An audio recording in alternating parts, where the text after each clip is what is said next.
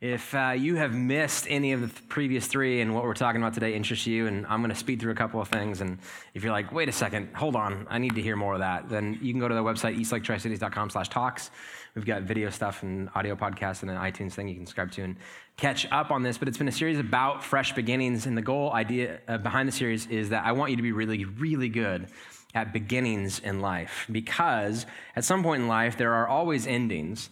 And some of them are voluntary, some of them are just the changing of seasons, and then some of them are involuntary.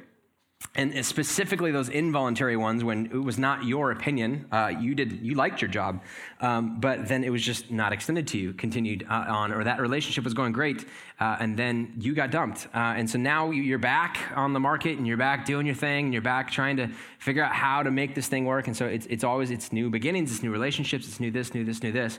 And anytime specifically that things don't go the way that we wanted, we look at it and we think to ourselves, I want to do whatever it takes to make sure that next time does not end up like last time. So that's been kind of the point of this series, because a lot of times it's not enough. It's not enough for us to say, well, this time I'm more experienced.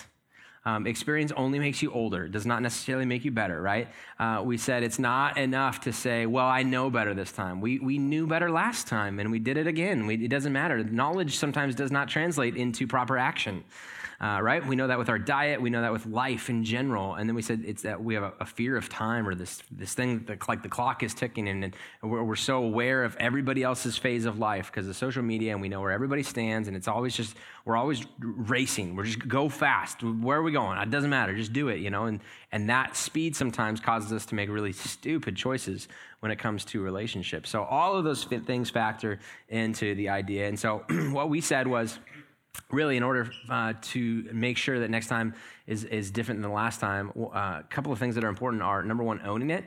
And we said that every time that you take time to evaluate what went wrong, what was the problem and the breakdown, we created what's called the pie chart of blame. Now, you didn't know this, but you attend a really high-tech church, so this is just one example. We came up with the fancy pie chart of blame, which is basically when you think back to your last fiasco and tragedy, who's to blame in that? And you have some options. One option is it's like a 50-50 deal, right? Like it's partly me and it's partly not me. Part of it was the company I was working for, and they had these job description that just didn't match up with what reality was, or partly was I didn't know she had an addiction thing. I didn't know that she was this way. I didn't know that all I knew was the pictures on Facebook looked pretty good, and then she a bit crazy after that. So then there's some choices on there, right? So that's an option. This one is a little bit better, right? We go, all right, nobody ever says I took half the problem. More likely, we're like, I had a bigger piece to play than that. But for the majority, 75% of it was not my fault. It's not my fault, blame thing. And then this is actually a picture of like true reality for us. This is how we typically operate, right? She's an idiot. I'm not perfect. That's how we look at this thing. And we say, when I evaluate what I went through and took a piece on, this is the tendency as to how we live and how we tend to operate. It's not really my fault. In fact, it's not even close to my fault. If you knew my story, that's what you say to guys like me or your friends. If you knew my story, and then we go out to coffee and your story's tragic, and it's like, oh my gosh, you were right. You are right. There are so many external factors as to why this happened in this way. Well, what are you going to do about any of that? So we said owning it is really the only way to move past it, because until you own it, when you choose to blame allows you to point to all of the things that are not you, and allows you to smuggle in your insecurities, your flaws, and your shortcomings into the next thing. And if you never really take the time to own it, don't be surprised when next time looks a lot like this time. And then last week, we talked about the idea of rethinking it.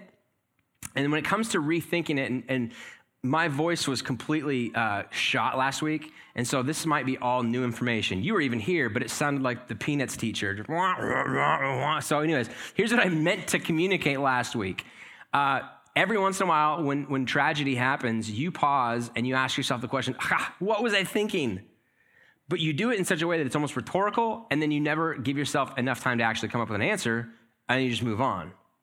And that's not good enough. To ask yourself the question, what was I thinking, is not good enough. You need to come up with an answer. What I was thinking was, and then explain it. And you're not going to like sometimes the answer that you come up with. The goal is not to, cater to your own preferences or say things that you like about yourself. The goal is to actually come to the reality of, what was it that I was thinking? Why did I get there? Because until you realize what you were thinking, you're not going to change. You shouldn't be surprised when nothing changes about it. So then we said this week is going to be all about releasing it.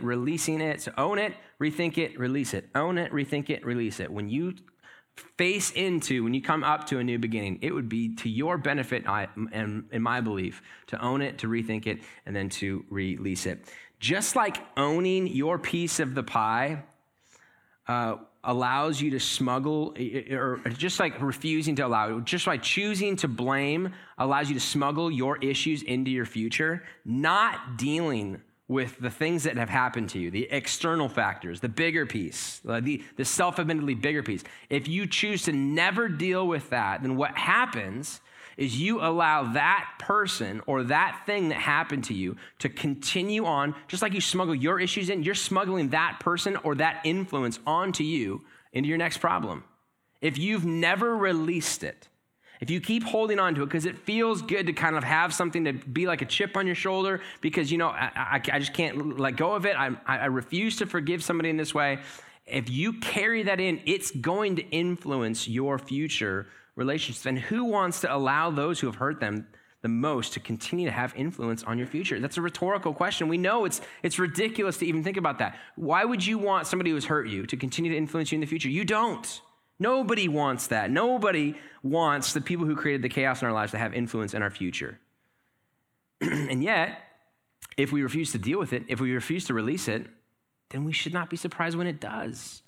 The only way to avoid it is to deal with the bigger piece of the pie. And so I'm going to talk to you quickly. I want to introduce two, they feel like insensitive questions. If you and I were out to coffee and you were spilling the beans on all of the external things that have happened to you and why you're this way and why you're struggling, why it's an uphill battle for you, because I'm non-confrontational, I hate conflict, I would just sit there and be like, oh man, I'm so sorry, right? That's my personality.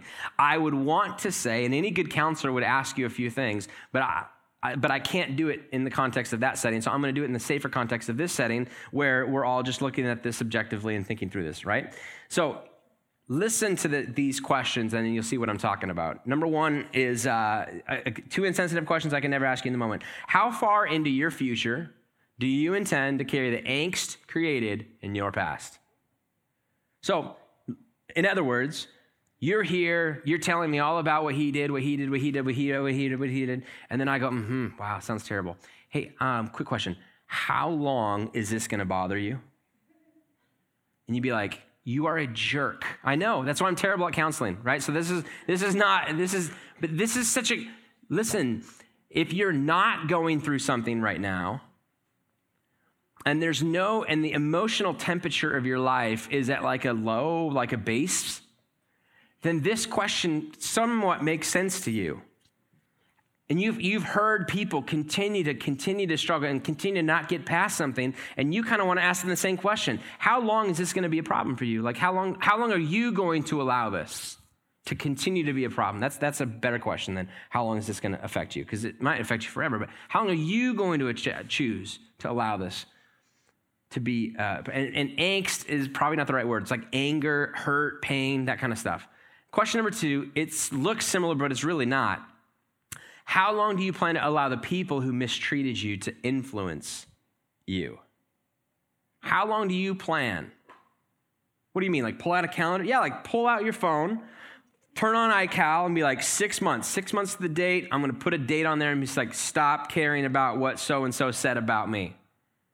How long? And it feels insensitive at the moment. It feels like it wouldn't make any sense. But what I'm trying to tell you is sometimes if we don't put this date on it, it feels impossible. It feels out of reach, and it feels like this just ongoing thing. And then we never force ourselves to deal with it. And then we find ourselves doing or allowing that same pain or allowing that thing to continue to affect other and influence other relationships or other dynamics in what we're trying to do with our new job and our new wife and our new this. And all of a sudden we go, man, I'm just a mess, and I keep lugging around all this hurt, this pain, and this angst into these new things. Have you ever met somebody who was able to move on from something significant in their past? In fact, move on to the point where you didn't know about it, you had this perception of them that they had it all together, that they lived this really great life. And you come to them with some baggage and some things and some hurt and some pain, and you're like, and you wouldn't even know this. You wouldn't know because you're living like this perfect life. And then they drop this bomb on you, and they show you a picture of what they used to look like, or they talk to you about rehab and what that was like, or losing this, or losing their job, or doing this. And your mind is like how did that not affect you now? You're looking at them in the way that they're living their life now, and you're thinking, man, I would never guess. And the moment you leave, you call somebody on the drive home, and you're like, did you know this about them? You would never know by talking to them. How long have we known them? We've known them for 6 months. We've known them for 5 years, and we didn't know this piece of their past. Can you imagine what it would take to get over that? I came to them with this small thing I'm not able to get over, and then now I feel like I'm an idiot because they're so good at this. How? And that's the question that we always want to ask those types of people. How did you do it?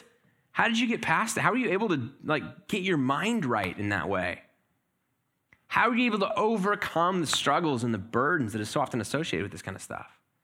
And whenever you ask that question, because I like asking those people that questions, because I want to know, not that I feel like I've had this really hard life and this, if you only knew my story, like that kind of thing, but I hear those stories a lot, and so I'm always like, help me understand how you did it, so I can talk to some people and offer more, because I don't want to be insensitive and ask these 2 questions, even though I know I should. I want better wisdom in that way. And anytime I feel like I ask the question to these people, so what was it? What was the light bulb moment for you? How did it change? In certain words or context, there's a few things that kind of shine through. There's a few decisions that they said. It feels like every time I talk to them, they say these words in some way, shape, or form. You know what? Eventually, I decided. Eventually, I got to the point where I made a conscious decision. I was not going to allow this to continue in this way. That if we're going to deal with this, we are going to deal with this on my terms. And I'm going to approach this, and I'm choosing to refuse to allow this to fester and allow myself the opportunity to drag this in to future relationships and to future opportunities. They would say things like this: my past reminds me, but it does not define me.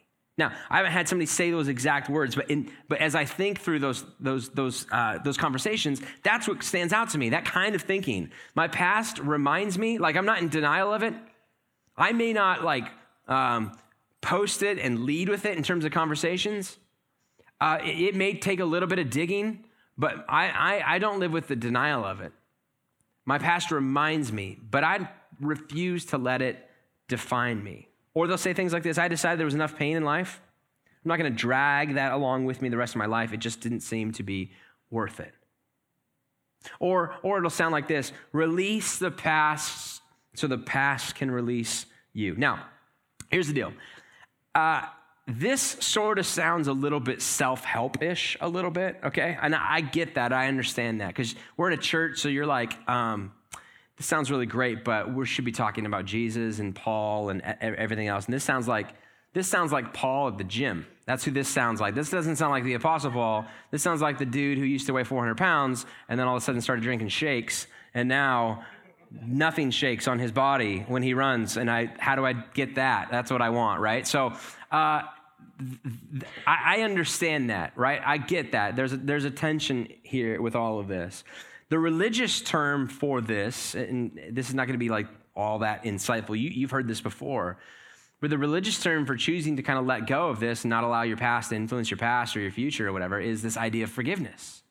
And we've heard messages on forgiveness. If you've been around church for any length of time, if you've been around Eastlake for any length of time, we've done series on forgiveness. And they're usually really painful and really tough. And it's the emotional temperature of a topic like this rises just in bringing the topic up. If I talk about money, everybody thinks logically and rationally about it. As soon as I start talking about forgiveness, all of a sudden there's this baggage from my past that gets going, and everything is always, well, let me tell you, let me set the context for you, let's talk about this, and I've got my own side of the story, and there's always 2 sides, and I get all of that. But we know if we're any sort of religious, that there's some sort of a calling to forgive. Forgiveness, we've heard this phrase before maybe, allows us to leverage the lessons of the past without lugging around the luggage of the past. We leverage the lesson.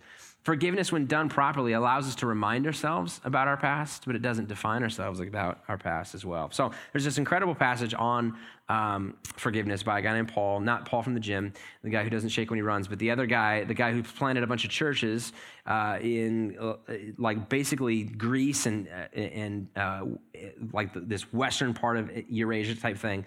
And he would go and a lot of times start and then leave and then write correspondence back and forth to him. And one of them was a city called Ephesus. It was more like a region, actually. Ephesus was a city, but it had several surrounding things. And so he basically wrote this one letter, and it was intended to be a circular, which basically means I'm going to write it, but I'm going to do it very general. Sometimes he would write to Galatians, and it'd be specifically addressing issues within that church, or Colossians or whatever. But Ephesians was written, so it's like, I'm going to write this, but it's a general enough to where once you're done reading it, would you make a copy of it and pass it on to somebody else and pass it on to somebody else and pass it on to somebody else? And so, and Ephesians is one of the the friendliest books of the New Testament to read if you are a type A, I like things in order, I like things clean and concise, and I need them to make sense. And the reason why is because there's 6 chapters in Ephesians, and the first 3 chapters focus on, it's what's called our identity in Christ, so who we are in Christ. And then the last 3 chapters are admonitions to what it takes to then live that out. Here's what life in Christ would look like. There's a clear transition in chapter 4, verse 1. As a prisoner of Christ, therefore, live a life worthy of the calling that you have received. So you've received this great calling. I'm not going to give you admonitions or commands before you know who you are. But once you know who you are, again, addressed to Christians, by the way. So if you're not a Christian, this is like Free Pass Sunday, but you get to just a chance to hear in. But if you are, then here's what life would then look like. Because a lot of times we think if you flip that around and if you give people admonitions before you remind them of who they are, then all the admonitions are try harder. If you guys would just try harder, if you guys could do this if you just work harder at it. And he's like, no. This should be a natural outflowing of what somebody whose life is found in Christ, this is what their life would look like. So this is not an admonition to try harder. It's just like when you're in Christ, this is what it looks like, right? So that's the context of this, and he's talking about forgiveness. Verse 26, we're going to jump in. I mentioned that the transition takes place at chapter 4, verse 1. We're a few verses ahead of that. He's talking about community in Christ, and he's talking about the church, and he's talking about how the inevitability of conflict. Anytime 2 or more people are gathered, there will be conflict. And so how do you resolve conflict in light of our new relationship in Christ? And so he goes on, he says this, in your anger, do not sin. This is verse 26. In your anger, do not sin. Now, there's really 2 pieces of this. There's 2 imperatives. One is be angry and do not sin. And this is tough because we a lot of times think that anger is something we should avoid at all costs. It doesn't show up in the list of the fruits of the Spirit later on in Galatians, like love, joy, peace, patience, anger, kindness, goodness, gentleness, faith. It would be like a weird, that doesn't fit. One of these things is not like the other thing, right? And yet here he assumes that at some point in life, there will be something that angers you in frustration. So he's not saying don't be angry. The reality of what he's saying is, at times, life requires you to be angry. But when you are angry, do not sin in the middle of that anger. And the quote, he actually is pulling from a psalm, one of the Psalms, Psalm chapter 4, verse 4, where David is falsely accused of something and then is like writing out basically a poem or a prayer to God about, God, I want you to vindicate me because I have been unjustly accused of something. If you've ever been justly accused of something, I've done something wrong and somebody called me out on it, you like react in anger. You're like, well, who are you to blah, blah, blah, blah, blah. But imagine when somebody calls you out and you know that you're innocent. If you've ever been accused of something at work that you know you're innocent for, that's the kind of that righteous indignation that comes up. You're like, I am so mad right now because I have not done a thing to deserve this, and I can prove this, and yada, yada. So he's like, I get it. That's the kind of anger that he's pulling from. In that sort of anger, when you are in that emotional temperature is rising like crazy, do not sin. And then he goes on, do not let the sun go down while you are still angry. Those who are in Christ do not allow their sin do not allow their anger to fall into sin, and they do not allow their anger to linger. And he pulls this phrase, don't let the sun go down when you're still angry, which was it's like a phrase from a guy named Plutarch. It was a Greek philosopher type thing. And so he's pulling from exterior non-Christian philosophy, saying they had this saying where don't let the sun go down. We're going to join hands together and make things right. And it did not mean physical sunset. I used to think this, when we first got married. Because all of a sudden, like, you're sleeping in the same bed with somebody, and you're married, and so, like, you fight every once in a while. Like, I know it's hard to believe if you're single, but you do. And I used to think that, like, I would be lying there, and I'd be so mad. Something took place, and I roll to one side, and it's over there. I'm like, good night. And you say that in a way that you're like, I don't want to talk about this anymore, right? And then this phrase, because I grew up in church, and so my dad was a pastor, and so I grew up in youth group too, and so this kind of phrase would always come out, and I'd be like, don't let the sun go down when you're angry. Don't let the sun go down when you're angry. And then I'd be like, you'd have to I'd feel obligated to roll over and be like, all right, we probably need to talk about this. And actually, she'd be the one usually that would, she's way better at that than me. But that's not technical. I don't think he is like a literal do this. I think what he's trying to say is, it's a matter of expediency. Don't let this kind of stuff linger. He's using hyperbole. He's using an image of a sun setting and saying, don't let that happen before you do this. In other words, there's no value in letting this kind of thing linger. And that's what we know. We know that it doesn't get better. We think it'll be better tomorrow, but by tomorrow, all we've done is spend an entire 24 hours thinking through all of the ramifications of this, and what if I said this, and maybe he'll do this, and what if this? Oh, and by the way, this was probably because of this. And we add things to it, and it only gets worse, and it only gets uglier the whole way that it happens. So, because I know this, the reaction that we all have when we hear a phrase like this or a verse like this, especially if you're not a Christian, you're going, but yeah, there are some things that require more than one sunsets. There are a few things that have happened to me that I just can't resolve in 24 hours or less. Like that, it's just not a reality. I get it. I understand. I think what he's trying to say is, how many more sunsets before you choose to deal with your anger? He's bringing to light the fact that time is an issue. And that choosing to leave it ambiguous as to when this will get resolved is only an unhealthy move for you that will allow that thing to continue on and smuggle it into your future opportunities and relationships and experiences. You're destroying yourself by refusing to set a date. So it goes back to that insensitive question, how long are you going to let that person or that thing influence you? He goes on, don't let the sun go down when you're still angry, and do not give the devil a foothold. Now, two words in there that are of importance. One is devil, one is foothold. You really want me to talk about devil thing? I will in a moment, but foothold first. Foothold is like, that word there is like a place, a staging area, an arena. It means more, immediately we think of like a rock climbing thing, and I need a place to be able to put my foot so that I can rest for a moment so that I can use it to launch. But that is included in that, but just it's bigger than that. It's like a place to set up camp and do this, and a place to kind of call home for a moment. Now, the devil, the word that he uses there is diabolos, which in the Greek it primarily means slanderer or accuser. He uses many words primarily he uses a different word to talk about Satan, or in that word, there's a word that is associated with that. But in this word, that's not what's going on here, which led a lot of people, including Martin Luther and myself, to think that what he's saying here is not the devil as in the guy in the red jumpsuit and the pitchfork and all that kind of stuff to have a foothold in your life. While that may be true, perhaps a better interpretation, one that I think is more accurate, is that person who is accusing you or slandering you. If you let the sun go down, if you let time continue to run and run and run, and you don't set a date, and for you it's just until eternity, I'm just going to harbor this resentment and bitterness and rage and malice and envy towards this person, what you're allowing them to do is have a foothold in your life. So a better way of reading this would probably be, don't let the sun go down when you're still angry, and don't give Frank a foothold in your life, or whoever it is that offended you, whoever it is that made you angry.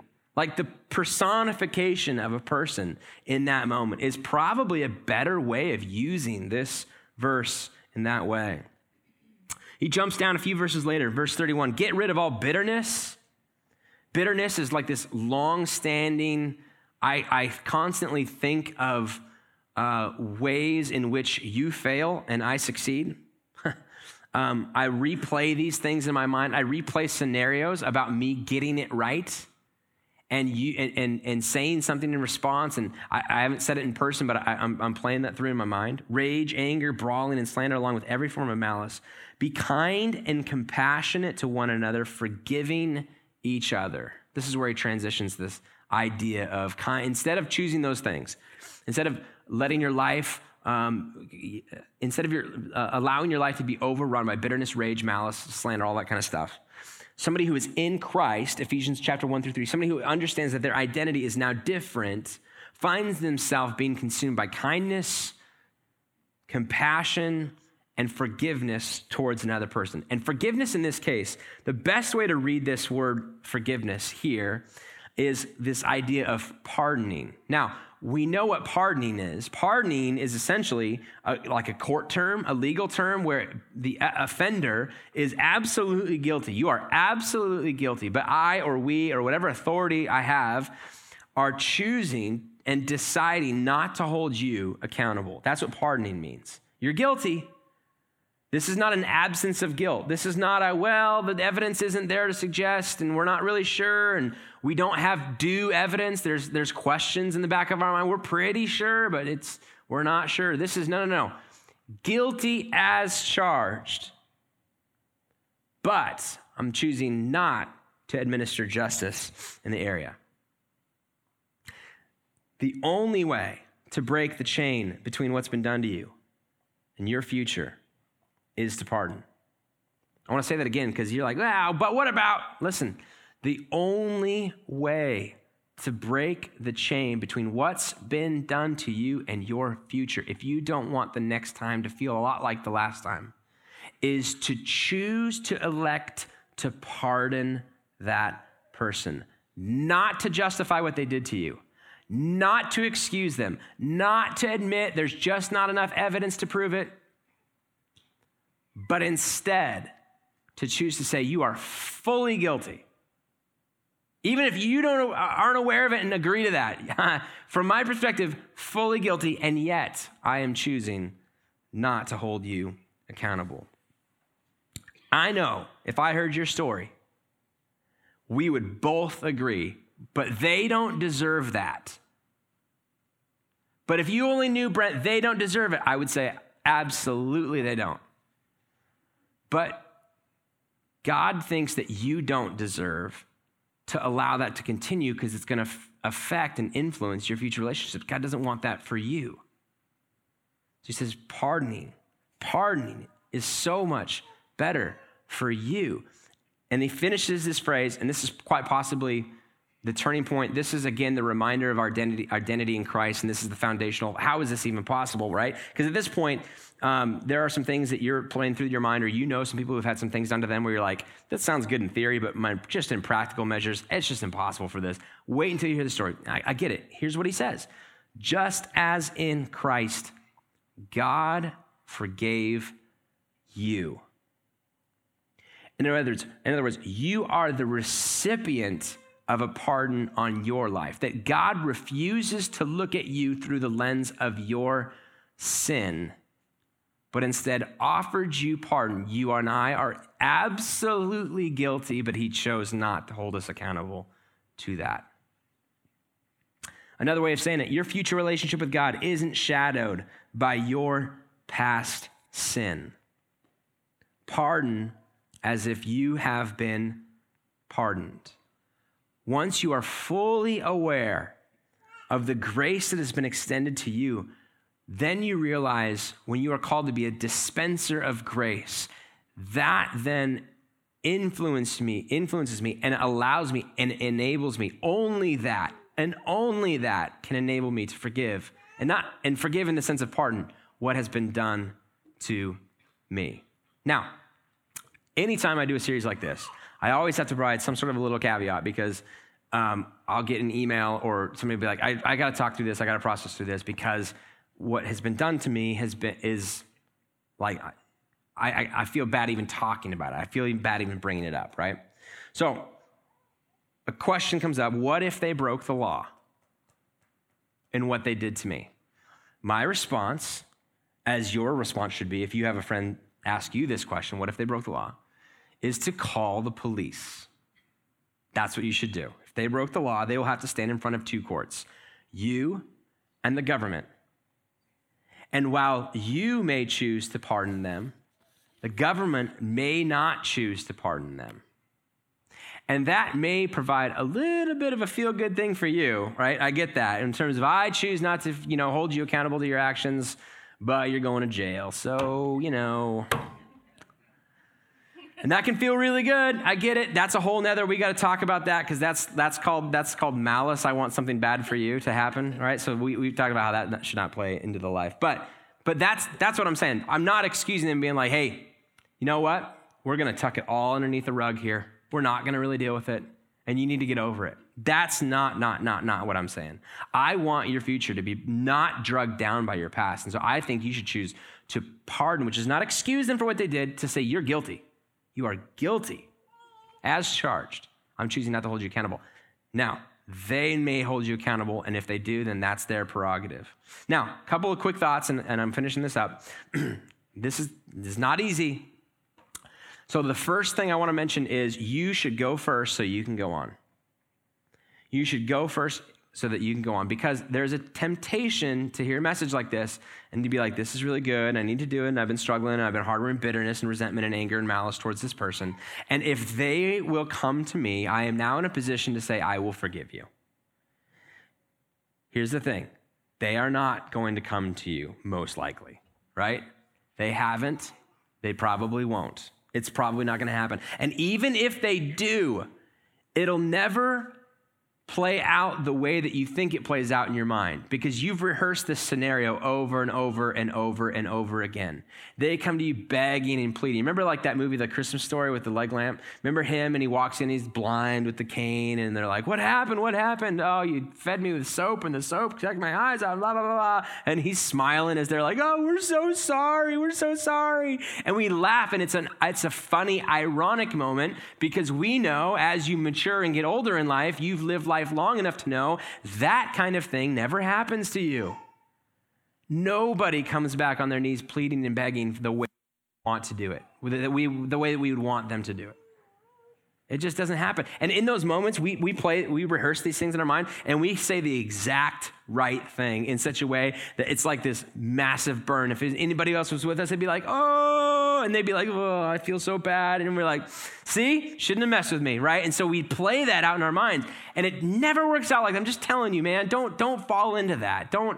You go first, because going on is more important than giving even. You go first so you can go forward with this.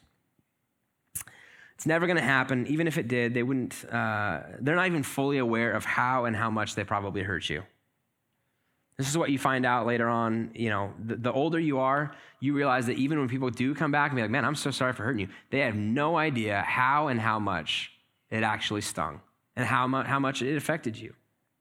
So you go first, you can go on. And then a super specific application. You should make a list of what they owe you. Now, you may never show them this list, and I'd recommend probably not showing them this list.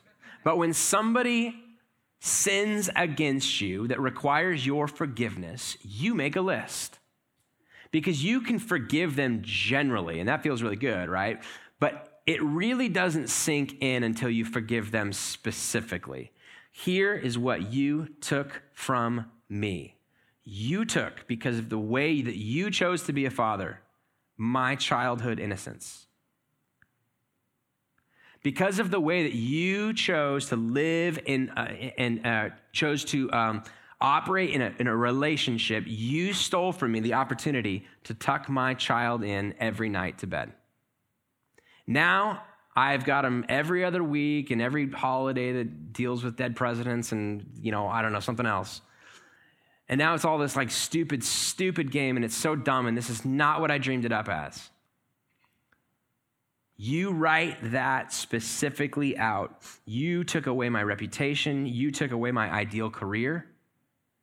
You took away you took advantage of my abilities and my effort for your own personal benefit. You took something that was mine, you made it yours, and now you have reached success, and I'm back here not experiencing the success that I think I deserve. You make it specific. And what you'll discover if you do this, if you decide to take the hard step of actually writing it down and making a list, not to show to them, but for your own personal benefit, you will find out that most of what they took from you, they can't pay you back anyways. How do you repay back childhood innocence? You cannot. And they cannot. So what it essentially is you're holding them, you're holding a debt over their heads that they can't even pay back if they wanted to. So then a natural follow-up question that you never want to hear in the moment, but again, I would never bring it up over coffee, but I'll bring it up here because we're talking about this somewhat objectively. How ridiculous to spend your whole life waiting to be paid back something that cannot be paid back. Have you thought through that? How ridiculous it is? Now, I'm not saying you're ridiculous because you're hurting. And it makes sense in your mindset because the emotional temperature of your life is so high right now. I'm just saying you're holding over their head a debt that they can't possibly repay. It's not that it's unfair of you. You're not being unfair to them. You're being unfair to yourself because you're not allowing the space to be able to move on from that. And you're allowing this thing to fester and continue to affect you in your future relationships. And I so badly want you to be good at beginnings. And you'll never be good at beginnings unless you deal with your past. Now, here's the thing. Here's the last caution as we finish up. What I'm asking you to deal with is all of the things that happen to you outside. You'll never be able to deal with all of this until you start with this. This is why this was week 2 and this is week 4. Because until you own up to your own piece of it, you'll never have the fortitude, the mental fortitude, the emotional fortitude of any of that to be able to actually release it. It'll continue to linger and continue to linger and continue to linger. And I so badly want you to be good at new beginnings and at fresh beginnings. So we own it. We own our piece. We rethink it. What was I thinking in that moment? And then we release it. We choose the difficult, emotionally painful path of forgiveness, the emotionally painful path of pardoning, not even for their sake, but for mine. Why and how? How am I enabled to do this? Because it's already been done for me. Just as in Christ, God forgave you. Father, we pray and ask for, well, first of all, we're so thankful for the grace that has been extended to us. And as we participate in communion, may your love of us, in spite of our attitude towards you, whether overt or passive, or we're not even aware of it sometimes, we don't even know, but we're so thankful for your grace in our life. Help us to be dispensers of grace as we have been recipients of grace as well. And that takes place through the interpersonal relationships that we have, especially against those who have caused us a lot of pain and hurt us in the past. And so whether it's a specific thing that we can think of or just a general attitude that we need to develop in our life, God, give us the wisdom to know what to do with what we've heard today, the courage to act on it. In your name, amen.